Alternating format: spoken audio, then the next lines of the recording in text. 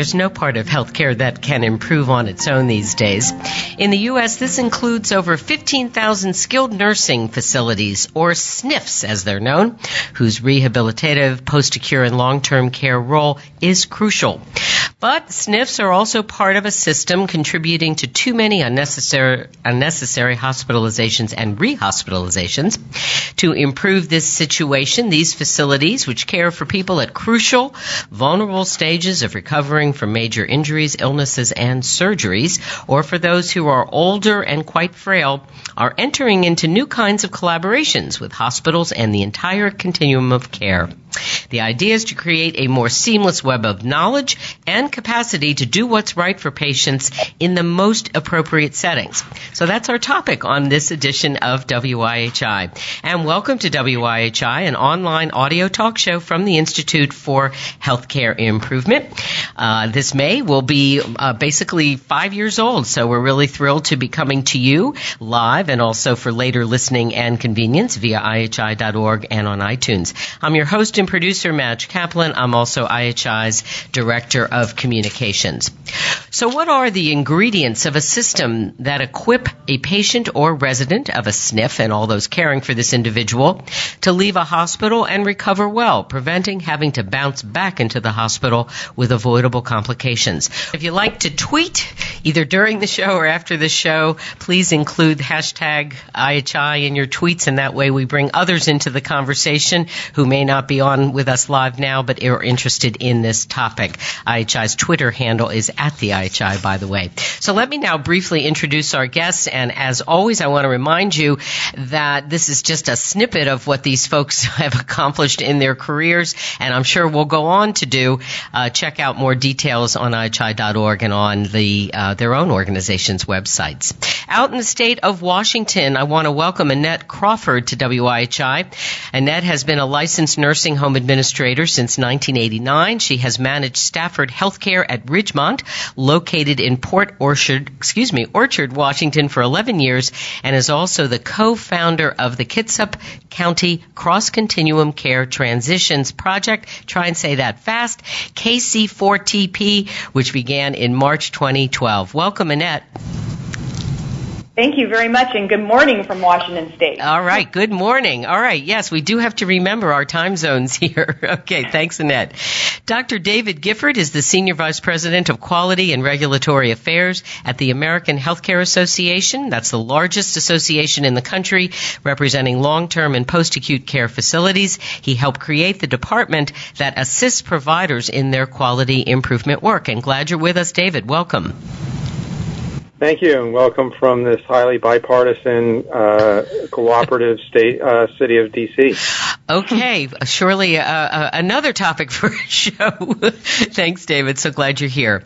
Lori Herndon is a nurse practitioner by training, and she's the Director for Clinical Quality at the Massachusetts Senior Care Foundation, and she works with nursing home owners, frontline providers, and colleagues from all sectors of healthcare to improve quality, innovation, and research in Massachusetts nursing facilities. Welcome, Lori. Thanks, Madge. Great to be here. All right. And last but never least is IHI Director Marie Schall. She's on board with today's WIHI and has been a big help. Marie directs innovation and improvement projects, including the just completed STAR initiative, which she'll be telling you more about. Welcome, Marie. Thanks, Madge. Hello, everyone. Okay. And Marie, I guess since everybody's chiming in from some wonderful locale, are you in New York City? I am in New York City, yes. Okay. All right, great. Well, the first question is really going to go to you to kick things off. I think this will sort of help even explain sort of the journey for IHI, talking about skilled nursing facilities and how we started to kind of zero in on a particular issue having to do with rehospitalizations. So, Marie, I don't think anyone wasn't thinking about skilled nursing facilities before the STAR initiative, but clearly that work brought it more to the front of mind. So kind of bring us up to speed on the STAR work, and that can help set the table for our discussion today. Thanks.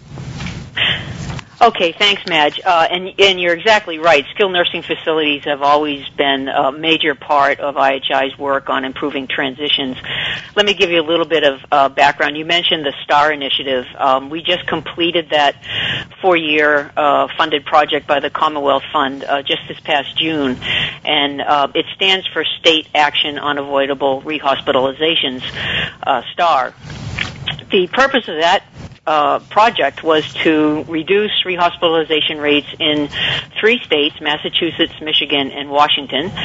And we did that by really a 2-pronged kind of effort. One was to support the process improvements at the care setting level. So we pulled cross-continuum teams together from those 3 states, working in cooperation with state leaders to lead a collaborative to focus on that process improvement work.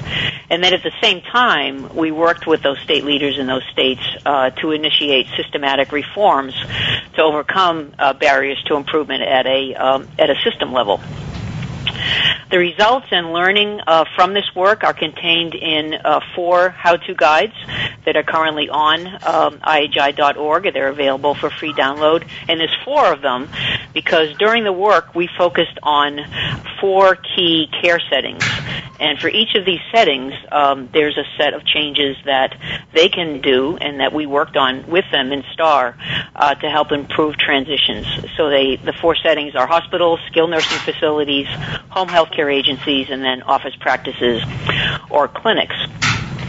What you're seeing on the screen now is the framework that we developed during the STAR initiative, which really reflects what we consider to be the entire system that's needed to optimally improve care transitions.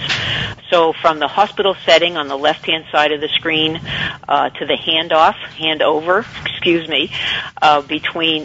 of patients between hospitals and community-based care settings, and in that area we consider primary and specialty care practices, home health, and then the subject for today's discussion, which is skilled nursing facilities. Together with the final sort of bump in this framework is the access to and the handovers to the alternative or supplemental care that's needed for very high-risk patients. So this whole system is supported by, you can see at the bottom, the design elements of the patient and family engagement, the cross-continuum team collaboration, which I'll talk more about in just a moment, and then health information exchange to help support all this work. The setting that we're talking about today, as I mentioned, is the skilled nursing facility that's highlighted in red. And what you can't really see, but now you can see in greater detail, are the key changes that we specifically developed and focused on as we worked with skilled nursing facilities and their partners as part of the STAR initiative. So those changes are to ensure that the skilled nursing facility is ready and capable to care for the resident. There's lots of issues related to that. Reconciling treatment plans and medications, and engaging the resident and their family in a partnership to create an overall plan of care. So there's certainly lots of detail behind each of those key changes, but those are the key areas that we work together with skilled nursing facility leaders, such as Laurie Herndon, who is a faculty for that project, to build into our change package and our overall framework. One of the key learnings from STAR is that the challenge of transitions can't be undertaken by any one part of the system, and that's really reflected, I think, in that framework slide. We saw over and over again the power of cross-continuum teams. So these are teams that pull together both leaders and staff from hospitals, skilled nursing facilities, home health agencies, office practices, community-based organizations, basically anyone from your community that touches the patient that's involved with those very important transitions. They identify and solve problems together, and we've found over and over again that skilled nursing facilities are some of the strongest partners in this effort. Okay, well, thank you very much, Marie. I'm so glad you're here. It does give us some depth and experience in all of this. It's one of the reasons we also have a really great panel today, I think, in terms of all the people that the STAR Initiative has touched and also learned from. So I'm going to bring Laurie Herndon into the conversation now. Laurie has many things that she can contribute to this discussion. She's going to help us better understand a little bit what's been going on with this effort called Interact. I should get the emphasis right on the right syllable. Been thinking about that these days with Ukraine. Anyway, that I digress. So you have been trying to kind of give people a set of tools, Interact, that really can be applied in a lot of different improvement initiatives in this space. So, Lori, over to you. Thanks, Madge. I should start out by saying that Interact is actually an acronym, and it stands for Interventions to Reduce Acute Care Transfers.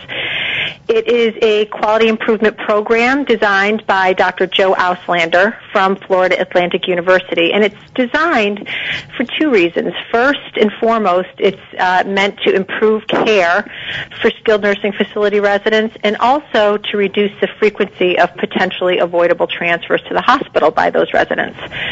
The program includes 4 categories of tools built around what we know are some of the factors that drive readmissions and admissions from SNFs to hospitals. The communication tools help frontline staff tune into and recognize early changes in resident condition. It guides nurses through a standardized comprehensive assessment and documentation process about the change in condition. And these tools give nurses the language and template for communication about a resident change in condition that can be used to communicate both internally as well as across settings if a resident has to go to the hospital. The decision support tools help nurses to think critically about signs, symptoms, and common diagnoses seen in SNFs like UTI and congestive heart failure. Advanced care planning tools are designed to facilitate discussions about goals of care early and often. And finally, the quality improvement tools help SNFs track and trend acute care transfers and to do root cause analysis when transfers happen. An initial pilot with the first set of tools was launched with a small sample of SNFs as part of a CMS special study in 2008. It was more broadly disseminated in a Commonwealth-funded project in 2009 and is currently being rigorously tested in an NIH project involving more than 200 SNFs across the country. Results from the initial projects revealed a significant reduction in acute care transfers. These results have been published and are available on the Interact website. A couple of key changes and revisions to the program have occurred with each iteration and are worth noting. While initially called a toolkit, the program as it stands right now is an integrated set of tools designed to be delivered as a quality improvement program. The next key change has been the addition of tools designed for use by the hospital when they're transferring patients to SNFs. These tools were born out of an increasing interest on the part of the hospitals in what SNFs in their communities were doing to reduce unnecessary acute care transfers. And this has actually been one of the most exciting things to happen with Interact recently. Quite honestly, when we started this work in 2008-2009, it was really hard to engage hospitals. Now, hospitals are reaching out to SNFs asking about Interact, and Interact has been used very effectively as a platform to begin discussions about how to work together. The program has been widely disseminated nationally through the projects I described earlier, through the 7 projects that the CMS Innovation Center initiative funded to reduce avoidable hospitalizations among nursing facility residents, and most recently through the Interact Institute held last January at Florida Atlantic University, where 250 participants representing QIOs, state affiliates of AHCA and Leading Age, national and regional nursing home chains, nurse consultants, and even some hospitals and physician groups. They participated in an intensive train-the-trainer program and have spent the last year disseminating the program in their states and regions across the country in order to receive certification as an Interact educator. Finally, the most important thing I would like to share about Interact is the feedback that we continue to receive from SNFs about 2 things.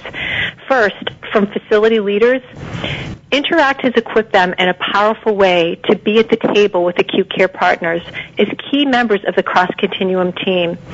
And more importantly, in my mind, the tools are well received by the frontline staff who are able to connect the program to improving care. And this is what the program is really designed to do, and as a project team, our goal is to keep the program simple and relevant to the front lines, and so far it seems like we've been able to do that. The Interact program is free and publicly available on the Interact website. We've got a screenshot of the front page right here. It's www.interact2.net. You can go there. You can review all of the publications and results about the project, and you can also review the tools, and you can even start using them tomorrow if you want to. Okay. Thanks, Matt. Thank you so much, Lori, and we do like it when there's material and resources people could really act upon right away. I hope this isn't a trick question, but before we turn to Annette, whose work is kind of case in point about having a seat at the table with acute care, would you, if I had to ask you, which I will ask you, what do you think maybe has changed in terms of what is enabling SNFs to take part in this work in a more robust way, just in the last several years? Obviously, Interact is making a huge difference. But is there anything else that you might point to? I would say it's all about the payment and policy reform. It's the penalties, it's the formation of ACOs, bundled payment, and all of the payment and policy changes that have happened that have really caught hospitals' attention and really helped them to look into the community and to community partners to work together. Okay, so that's really important, and I'm sure David can echo some of that. So thank you very much. All right, think about what kinds of questions and comments you want to make in the second half hour of the program today for all our guests. We're going to turn next to Annette. And by the way, am I pronouncing, is it Kitsap, do you say it, or you say Kitsap County? Kitsap, okay. So take us there. Paint us a picture. Obviously, maybe not for the tourist visit, but sort of what has been going on with patients moving back and forth between maybe home, hospitals, acute care, and what was the view sort of from your nursing home and your SNF that also helped kind of propel a real leadership role? Thanks, Annette. Well, thank you for the opportunity to talk about what we've been doing in our county. We're really a small county, so our population is just over 250,000, and we do have a fairly simple health system here. We have one centrally located hospital, which is Harrison Medical Center, and a small naval hospital. We have 10 SNFs in our county, and one of those SNFs is a VA facility. So my concern about rehospitalizations, I think, really began in about 2011. My SNF opened up a 21-bed transitional care unit, and it was a great, exciting project for an administrator, but at the same time I was starting to hear about all this monitoring of the unnecessary rehospitalizations and that too many readmissions might mean fines for my hospital and eventually even to the SNFs. So having this new unit open really increased my awareness that I could be part of the problem, so to speak, and that I was at a real high risk for rehospitalization rates because, of course, I had doubled my Medicare and HMO census, and we were really taking care of some really ill patients. I also knew that we really needed to focus on our outcomes because it was our goal to be accepted into the area ACO that was just starting to form at that time. So that's when we started keeping track of what our readmissions were. We were about 17% at that point, and I started attending meetings outside of my county because there was nothing going on really in our county and nobody really talking about readmissions yet. But that was an opportunity for me because that's where I met Carol Higgins and some of the staff from Qualis Health who from the very beginning have encouraged and mentored both myself and eventually our cross-continuum work to really improve our outcomes when it comes to rehospitalizations. They really coached me and encouraged me to keep connecting with the hospital here in Kitsap, and that, you know, if this work was going to begin, it was probably going to be because I would pursue it. And I would say it probably took me about 5 months before I got my appointment at the hospital. I was connected to Lori Newcomer, who is the Director of Quality at Harrison, and we met back in February of 2012. And I was very excited for that meeting, and I was really impressed. Of course, she was already really monitoring the rehospitalizations and the different monitors at the hospital. And that's when I learned that as a community, our 9 SNFs at that time had a combined rehospitalization rate of about 19.6%. So room to improve there. Yep. So there's really not enough time to go into the makeup of our cross-continuum work and our team, but over the past 2 years, we've really built a strong team of hospital, SNFs, assisted living, home health, emergency management personnel, the ED. We have a very strong cross-continuum team that has been really supported and mentored by the Qualis Health people and the IHI team. We were part of 2 streams that went over several months, and so we've had really a lot of guidance, especially in the areas of focusing on measuring outcomes and piloting strategies and that sort of thing. So I think one of the most important things that we've done as a SNF group in Kitsap County is to implement, as a county, the Interact programs into our SNFs. And what you're seeing on the screen right now is a monitoring tool that Qualis came up with. This is back in beginning of 2012, I believe, and before Interact had actually implemented a tool for implementation. And each of our SNFs completed this tool and continued to complete it every quarter. And Qualis was very good about giving us monitoring and measuring of how we were doing as a community. We were very lucky because we had one of our corporations that have 3 facilities in Kitsap that had already started implementing some of the Interact tools. We used them for a resource. That was the extended care facilities, and also Qualis.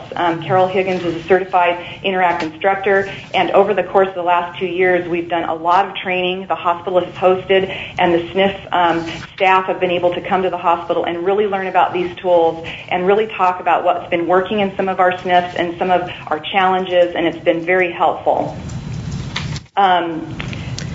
The initiative and the results have been really, really important.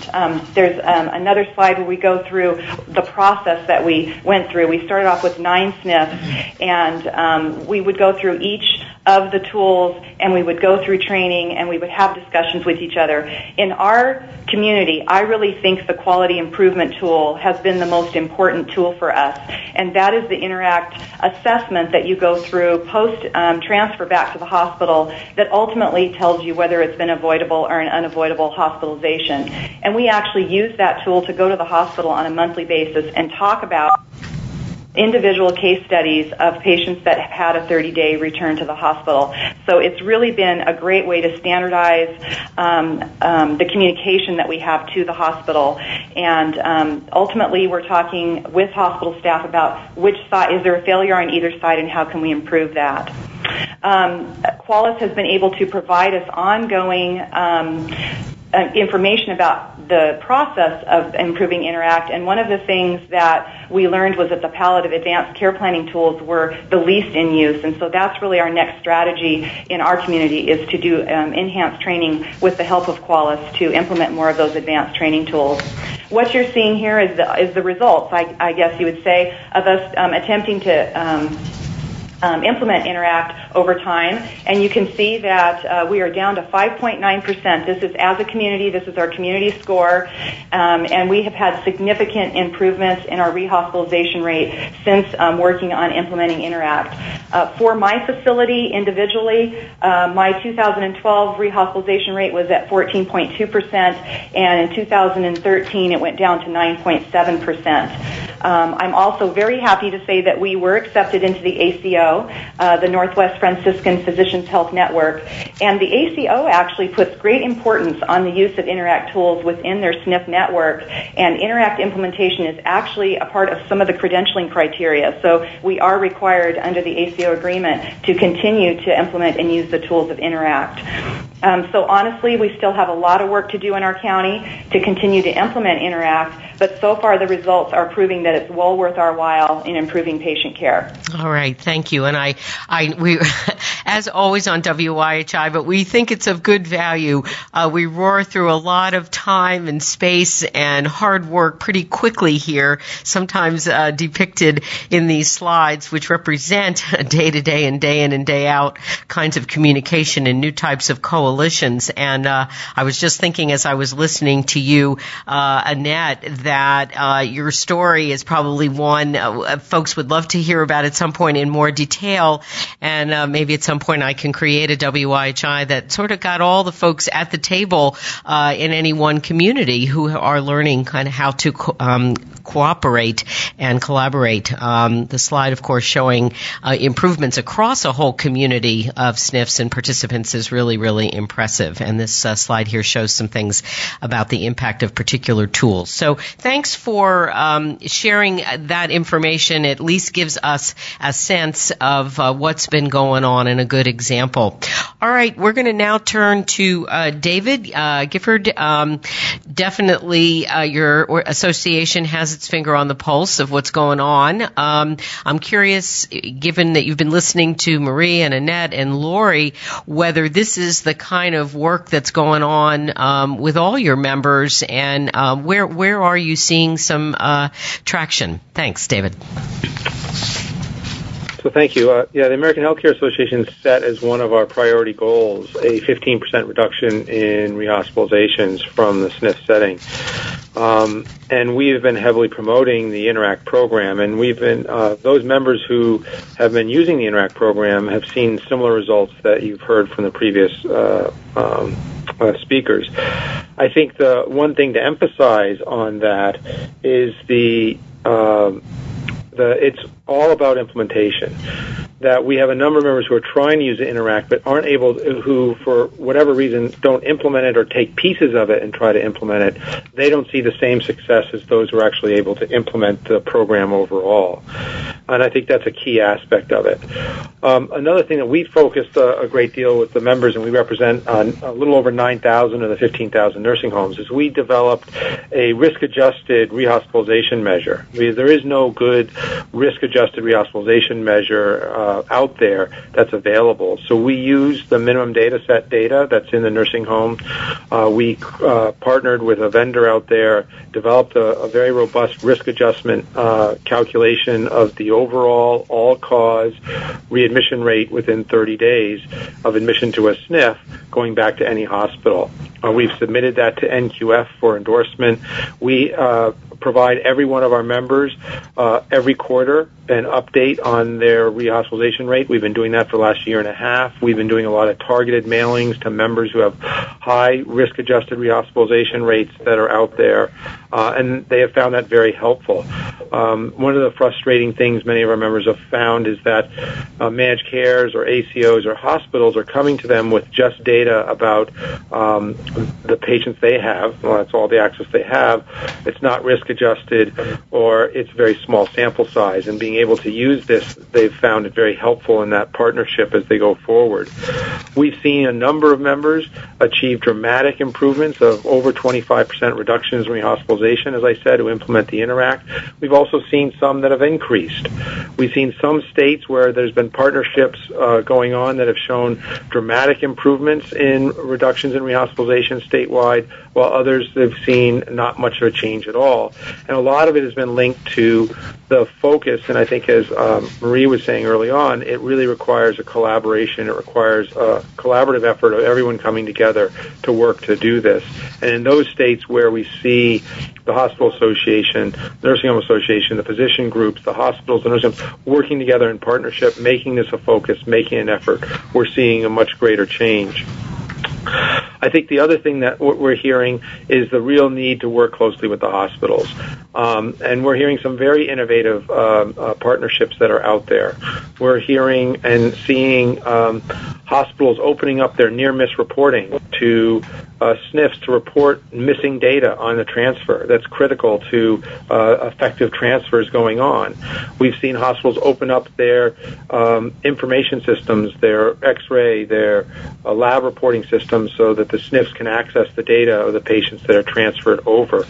We've seen some hospitals send nurses with the patients to learn and see what the experience is like on the transfer, and many of them come back saying, oh, if I understood that was the way it was, I would have provided the information very differently. I think the most common complaint we hear is transfer information that has medications that don't match the medications that were in the other transfer areas, missing information that isn't there, and I think coordinating that is a real a key aspect, because many of the readmissions we see also are occurring within the first 5 to 7 days of the transfer, many of them related to that availability of information that's out there.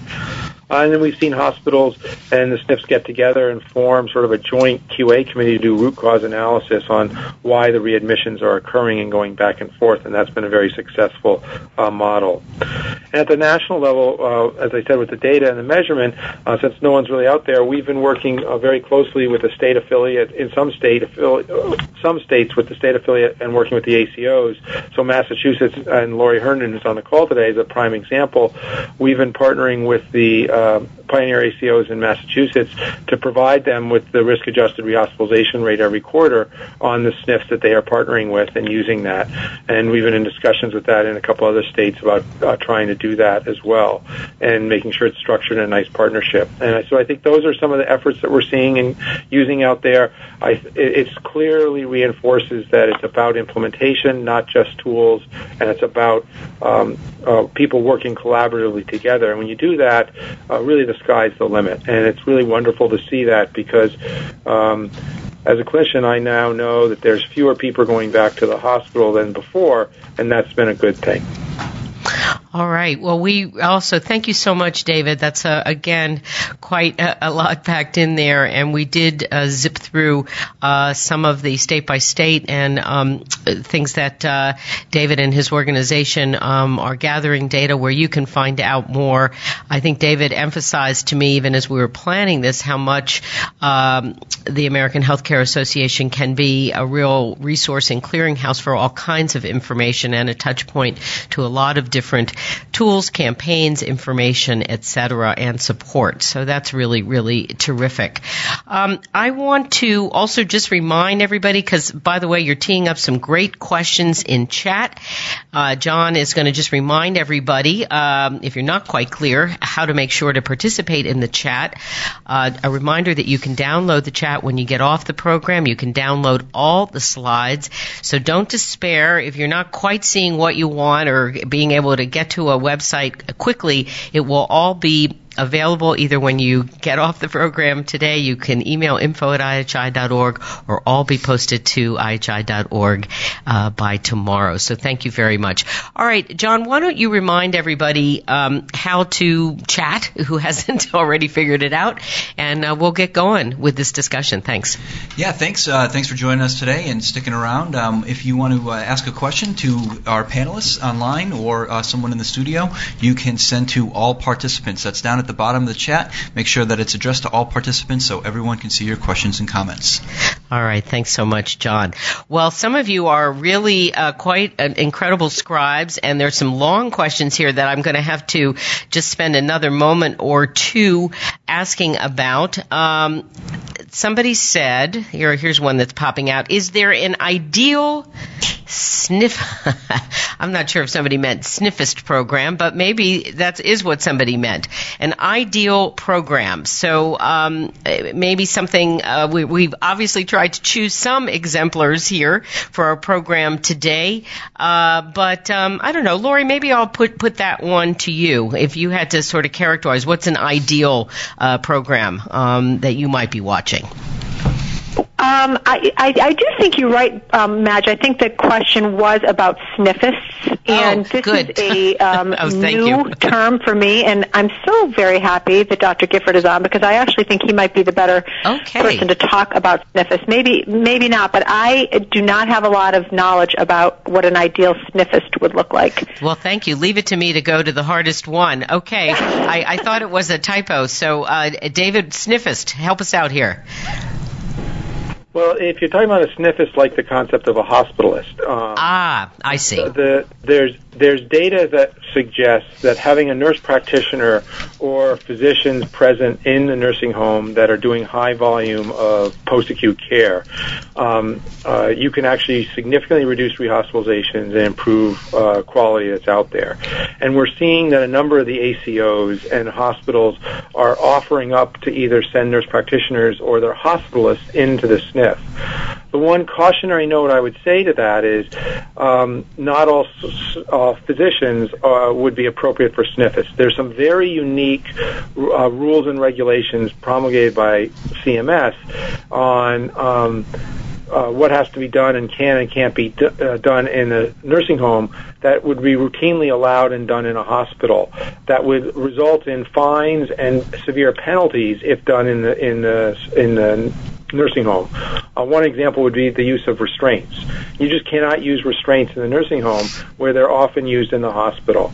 And if you had orders and things being done that way, so you want to make sure that you see and use physicians who are familiar with the setting or are willing to learn that process. But I think any effort to increase the prevalence and use of nurse practitioners, PAs, or physicians in the SNF setting would be a benefit in the long run that's out there. Okay, thank you very much, and I apologize to everyone for not quite getting that at first, but I am enlightened now. What about patient advocates in any way in any of this process?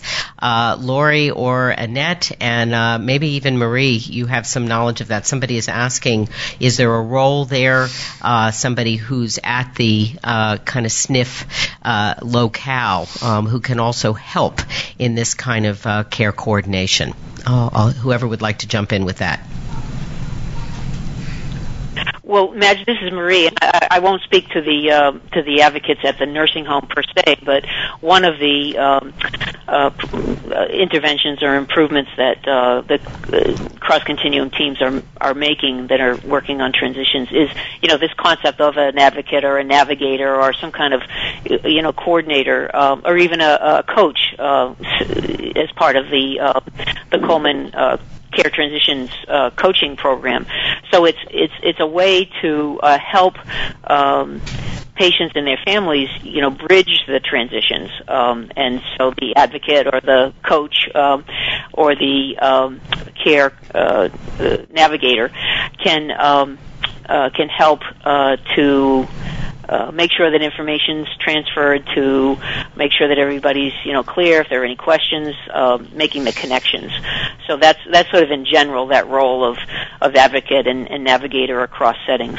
Okay, thank you. Lori or Annette?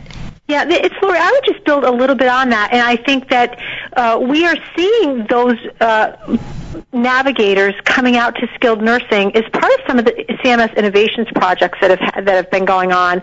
I know with the initiative looking at skilled nursing facilities, that initiative involves hospitals and skilled nursing and home health coming together, and most all of them include navigators. So it's definitely something we're seeing more of as part of these innovations grants and probably some local grants as well that I think we can only continue to build on. It's pretty exciting. I think we're also seeing skilled nursing facilities looking at picking up on some of the work that Coleman has done in terms of discharging to home and thinking about picking up some of those strategies as we discharge residents to home as well. Okay, thank you. Yep. Annette? I'll add in my facility, yes. Yep. At Stafford, I have a care transitions coordinator. So she's a speech path by trade, but she's my clinical person that will go into the hospital upon referral and meet with the family, and then obviously meets with the family once they get here at the nursing center. But she's not like your traditional case manager, but really looking toward the best environment for that patient when they leave here and following up. So when a patient leaves our facility to return home, we're always making sure that we make the 7-day appointment with the primary care physician, and it's my patient care transitions coordinator that actually communicates information to the primary care physician that the patient's in the SNF, and then when the patient leaves our facility that they're going back into the community, an appointment's been made. She sends our discharge information to the primary physician so that they're aware of what the treatment plan has been in the nursing home, and then she's also doing individual follow-up calls with the patient once they return home to make sure that they really got to the appointment and to find out, if there are any issues that they're having. A lot of times it's relating to medication confusion, and so she'll work with the primary care physician if needed to get the patient back in the doctor's office, or maybe home health is needed, and she'll make a home health referral. So it's really proven to help our patients, but I think it's also a really great customer service approach as well. Annette, I'm going to keep you for just a second. There is a question here, and I thought you'd be great at least starting with an answer on this. How has all this work integrated well with your staff and perhaps the staff at other SNFs in the Kitsap community without it being overwhelming? That is a question that's on the chat.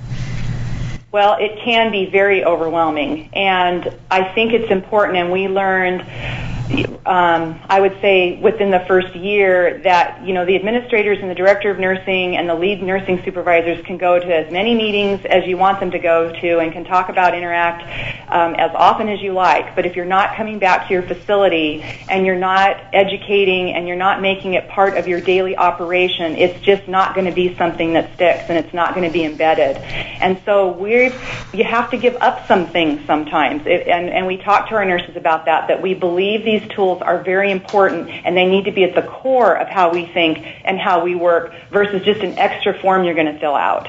So the QA document, for example, I'm a real proponent of it because the nurse that's actually there when that patient ends up being transferred back to the hospital really needs to be the person that's assessing why that happened, because she's going to know the situation that occurred.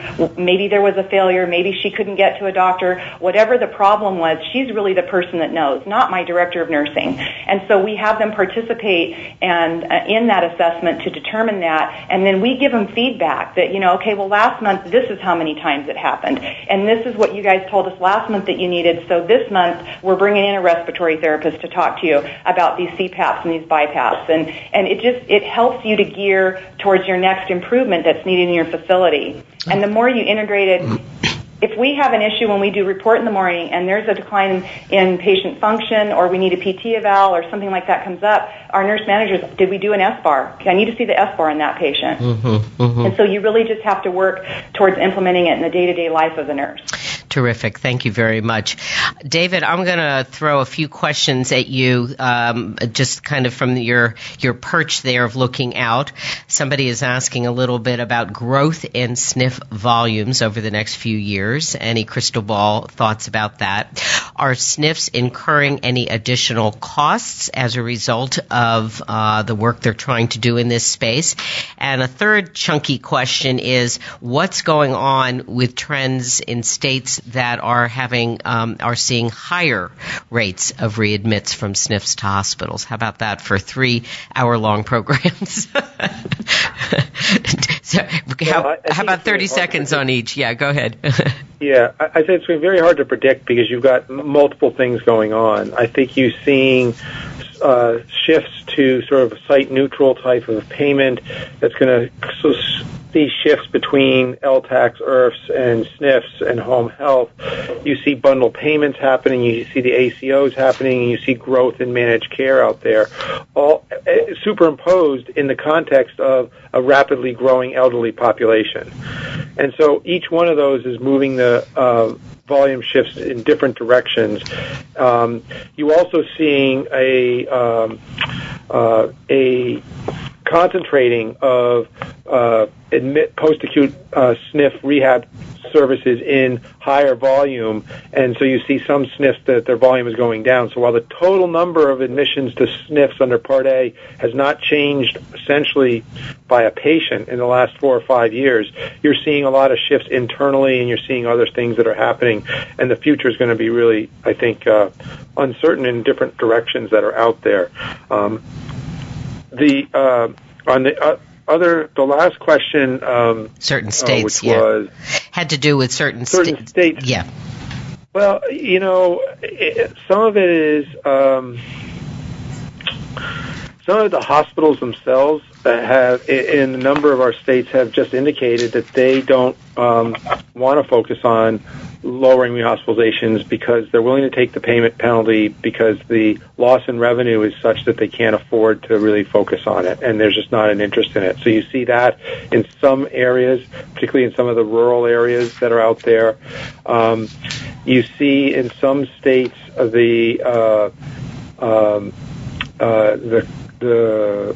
I would say the economy and the overall structure of the state and the workforce is such that it's been more challenging to address it, or they've been having to address other issues. It's just not as a high priority. And in some regions, they have had more trouble. This is not a clinical management issue as much as it's about an organizational structure. And if you look at Interact, it's not about necessarily direct management of one particular disease or following an algorithm. It's about organizational structure, empowering teams and staff, and communication and collaboration. And there's just different parts of the country that do a better job at that than others. And so it's it's not, you can't put your finger on just one aspect of it. Those that have had infrastructure and have had leadership focusing on it and bringing people to the table do better. Those that have not had leadership and not focusing on it are probably the ones not. And I'd go back to Marie Schall's original thing. It's about the collaborative effort. It's about where those states where the QIOs have led the effort, there's some sort of coalition or collaborative effort going on, like an IHI effort, you will see the improvement. For those that are not, and everyone's on their own, you can't do it on your own, and they're the ones that are failing. Thank you very much, David.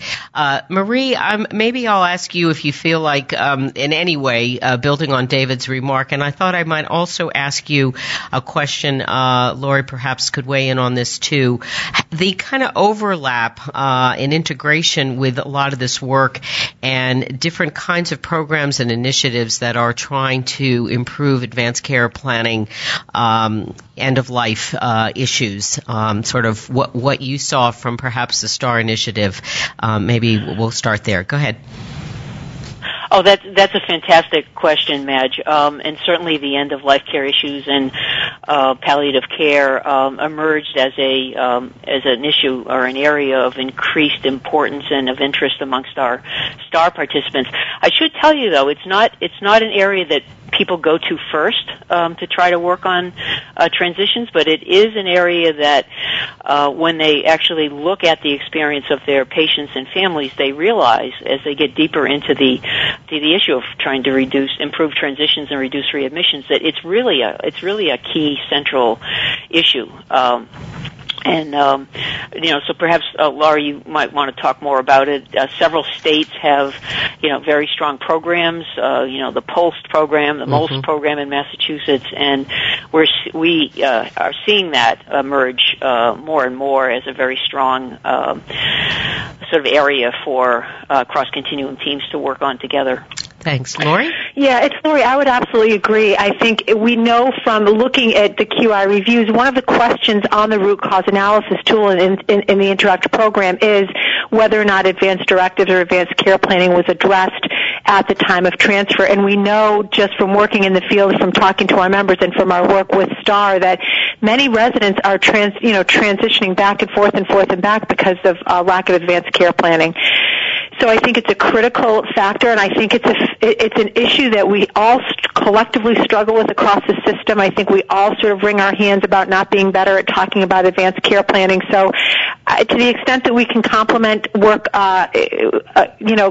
across programs, we do seek to do that. The tools in Interact are decision support tools. They are different from POLST or MOLST. POLST and MOLST are medical orders, the physician signs, and that they do translate across settings. The advanced care planning tools with Interact are designed to help staff with the language about end-of-life care, about what comfort care is, about what a transfer to the hospital is, about what CPR is, and really encourages them how to have a conversation about who's appropriate for hospice and what you will do, so it doesn't feel as if you're just cutting off care. So I think that we need to continue to be aware of the issue as we're talking about Interact in the context of a state that has MOLST or POLST, and really intentionally connecting those dots and pointing out as leaders how they do complement each other. Thank you. I'm going to also ask you, Lori, and maybe Annette might want to weigh in. Linda on the chat says it appears that a SNF is becoming the equivalent of a hospital med-surg patient unit. So maybe folks might react to that notion. Are the responsibilities of a SNF nurse being evaluated with this increased acuity of care? Who would like to jump in on that one? Lori? I think we've known this for a long time. I think this has been true at least since I've practiced. I started practicing in 1995 in SNFs. And since then, we've seen increasing subacute units and increased specialty. I'm not sure exactly how the question was phrased. Are skilled nursing facilities, are there nurses being assessed? What I can say is yes, that's more or less. They're basically with the if you agree with the notion that maybe a SNF is having some of the responsibilities that a med-surg unit might have and needs some of that skill level. Does the staff reflect that skill level needed? I would say yes, and I think our home health colleagues would say that the homes are now looking like nursing facilities of the past. So I think it's across the system. Yes, more nurses in long-term care are now RNs. Historically, we had the vast majority of our nurses were LPNs. For facilities where there's higher rates of acuity, we have seen executive directors and administrators take the initiative and recruit and retain more RNs. We've also seen more geriatric certification. The American Healthcare Association partnered with the Hartford organization where they promote and encourage geriatric certifications through a program called Gero Nurse Prep. So I would say across the industry, I think we're well aware that there's an increased acuity. There's a need to train our staff, and yes, there are efforts underway to do that. Okay. Annette, any thoughts about that? Yes, I think an advantage for our facility has been in being accepted into the ACO, because as part of that partnership, my director of nursing is allowed to have a seat at all of the trainings that are offered to the hospital nurses. So, and there's 13 facilities in the continuing care network for our ACO. So each one of those SNFs get to send their nurse to those trainings, and we also have web-based knowledge notes and different trainings that the hospital nurses are exposed to, and now our nurses in the SNFs are receiving that same education and training. And we also have implemented a SNFs program here at Stafford just since January, so we're still very new at it. But I also think that that's very important for a nurse's learning and knowledge, to be side by side with a nurse practitioner and or the physician on a daily basis, and doing some of those assessments and conversations, right there with the provider. I think that's been very helpful and really does help promote the professionalism of the long-term care nurse. Okay, thank you very much, Annette. Brief announcement, John? Okay. We'll just take a brief pause here. Go ahead. Yeah. Thanks, Madge. We talked a lot about patient transitions today, and when a transition from the hospital to home is less than optimal, the repercussions can be far-reaching: hospital readmission, an adverse medical event, and even mortality. We've learned that comprehensive and reliable discharge plans, along with post-discharge support, can reduce readmissions rates, improve outcomes, and ensure quality transitions. To help organizations achieve those goals, the IHI is proud to offer Reducing Avoidable Readmissions by Improving Transitions in Care this April in San Diego. If you're interested in learning more, the team behind this course is holding an informational call today at 3, right after WIHI. You can connect using the information up on your screen right now, and I'll also post it in the chat. We hope you can join us. Okay, thank you very much. Thanks, John. And I see that the chat has been very busy. Paul Clements is doing quite a bit of networking related to an expo that's coming up, and maybe IHI can be helpful to you, Paul, in that way. You've got a lot of email addresses, I guess, to deal with now on the chat. But glad you're all connecting with one another. All right, here's what I'd like to do. I think maybe starting with Marie. We'll go Marie, David, Annette, and Lori. I'd love you each to make just some final remarks about, I don't know, what should we look for next in this space? It's a dynamic one. These are initiatives that are well underway. And any thoughts that you might have of kind of watch this space. Marie? Well, Madge, what I'd like to just share a couple thoughts with folks about how to get started with this work, and maybe that's part of sort of what's next. Perfect. Because if people are wondering about, well, geez, how do I even begin this? Particularly the issue of partnering across the continuum, a skilled nursing facility partnering with a hospital and vice versa, for example. So my advice would be to start small. I think Annette's story is a good example. She was one SNF leader who reached out to one hospital, and now they're working countywide with 10 skilled nursing facilities. And so don't be afraid to reach out and to say, who can I go to in my local hospital, and just get started. And a perfect way to get started is by focusing on a patient. We found in STAR that the most powerful sort of tool for a cross-continuum team is to begin every meeting with reviewing a patient story. And we talk at IHI about the power of one, and you can certainly learn a lot about what needs to be improved by going through that process. So just a little advice there in terms of getting started. Okay, thanks, Marie. David, are you there? All right. Well, I think Marie started with the simple and the basic, which I would echo. I'll go to the other end, which is the long-term vision. I think what you're going to see down the road is, and you heard a little bit, is looking at the transitions of care from the post-acute provider, like a SNF, back into the community. You're going to see rehospitalization rates that look at beyond the 30 days window. And I think for those that are starting to partner and think about the bundled payment and ACO type models down the road, beginning to try to figure out what are the total and long-term care costs, because we know that sometimes keeping someone in the hospital for maybe an extra day or two might increase costs in that bucket. But actually might have a better outcome in the long run, or vice versa. Using a SNF might be more expensive than a home health, but the rehospitalization rate may be lower in using a SNF than a home health, or an IRF or an LTAC, or the different providers or assisted living out there. So I think you're going to see that playing out down the road. But for the initial next steps, I would only echo what Marie said. Okay. Marie has never steered me wrong in my entire career, so I doubt she'd do it now. All right. Thanks, David. This is good. Okay, Annette? I would agree. I chime in to what Maria is saying and just say to people, don't give up. And don't forget the nurses and your frontline staff that are really going to be the individuals that are going to implement these initiatives and improve the quality of care for the patient.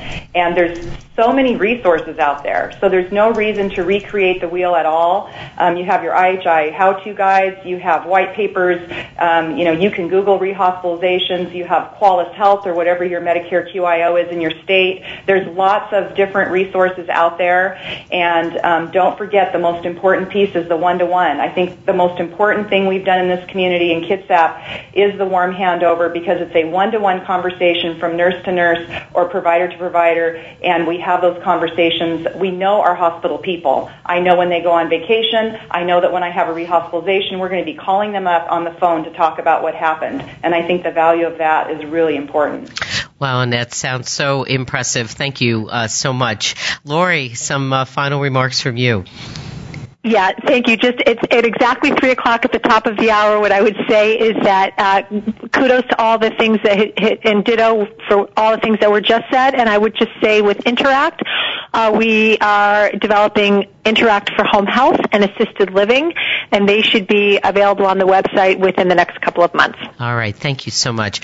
So I want to thank everyone, my guests, Marie, David, Lori, Annette, for all the help in preparing the program. They're all doing their regular jobs, improvement jobs, and then working with me here on WIHI so we could bring all of you together. You've been a very, very active, enthusiastic, curious audience. I want to thank you for all your comments and the networking, and you're clearly raring to go to kind of continue to dig in and further the agenda here. So thank you, audience. Thank you, guests. I also want to make a very quick question of the fact that next Tuesday, March 4th, the U.S. Department of Health and Human Services Office of Inspector General is releasing a report on the incidence of adverse events and temporary harm among Medicare recipients in skilled nursing facilities. IHI's global trigger tool has been of interest to the OIG and is the basis of the methodology that's being used for this new analysis, and it was used for 2 prior ones that focused on adverse events among hospitalized Medicare recipients. So be on the lookout for news about this. We're going to post a link to the report on the IHI website, and also IHI is going to be working on developing some guidance on how to use the trigger tool to understand and reduce harm in SNFs, and there'll be more information about that coming out soon. Feel free to join in further discussion on IHI's Facebook page. Some comments will go up there. Add some of your own. Next week on WIHI, a special program in collaboration with JAMA, the Journal of the American Medical Association. We're going to be looking at newly issued guidelines for managing high blood pressure. A lot of thoughts about that. Those guidelines came out in December, and we're going to walk ourselves through that and look at how we have good and valuable conversations with patients when sometimes guidelines change or are being debated. So I hope you'll join that. You can enroll right now. Don't forget, you can download the chat, download the slides, fill out the survey. Please do. If you missed anything and aren't clear, email info@ihi.org and watch for that resource page. Audio, everything goes up by tomorrow. We'll also include the information that Paul had promised he would email a cast of thousands of you. We'll see if we can't put it all in one place on the resource document and make that more convenient for you. So thank you all. It's my privilege. Whoops, I got to say a thank you also to the people who helped make WIHI possible. Mike Sweeney, Jameson Case, Jesse McCall, Alan Olison, Vicki Minden, John Gothier, Jane Rossner, Val Weber, Matt Morse, Tala Augustin. It's my privilege to host a program that's about spirited learning and improving health and patient care most of all. For the Institute for Healthcare Improvement, I'm Madge Kaplan. Thanks for joining. Good day.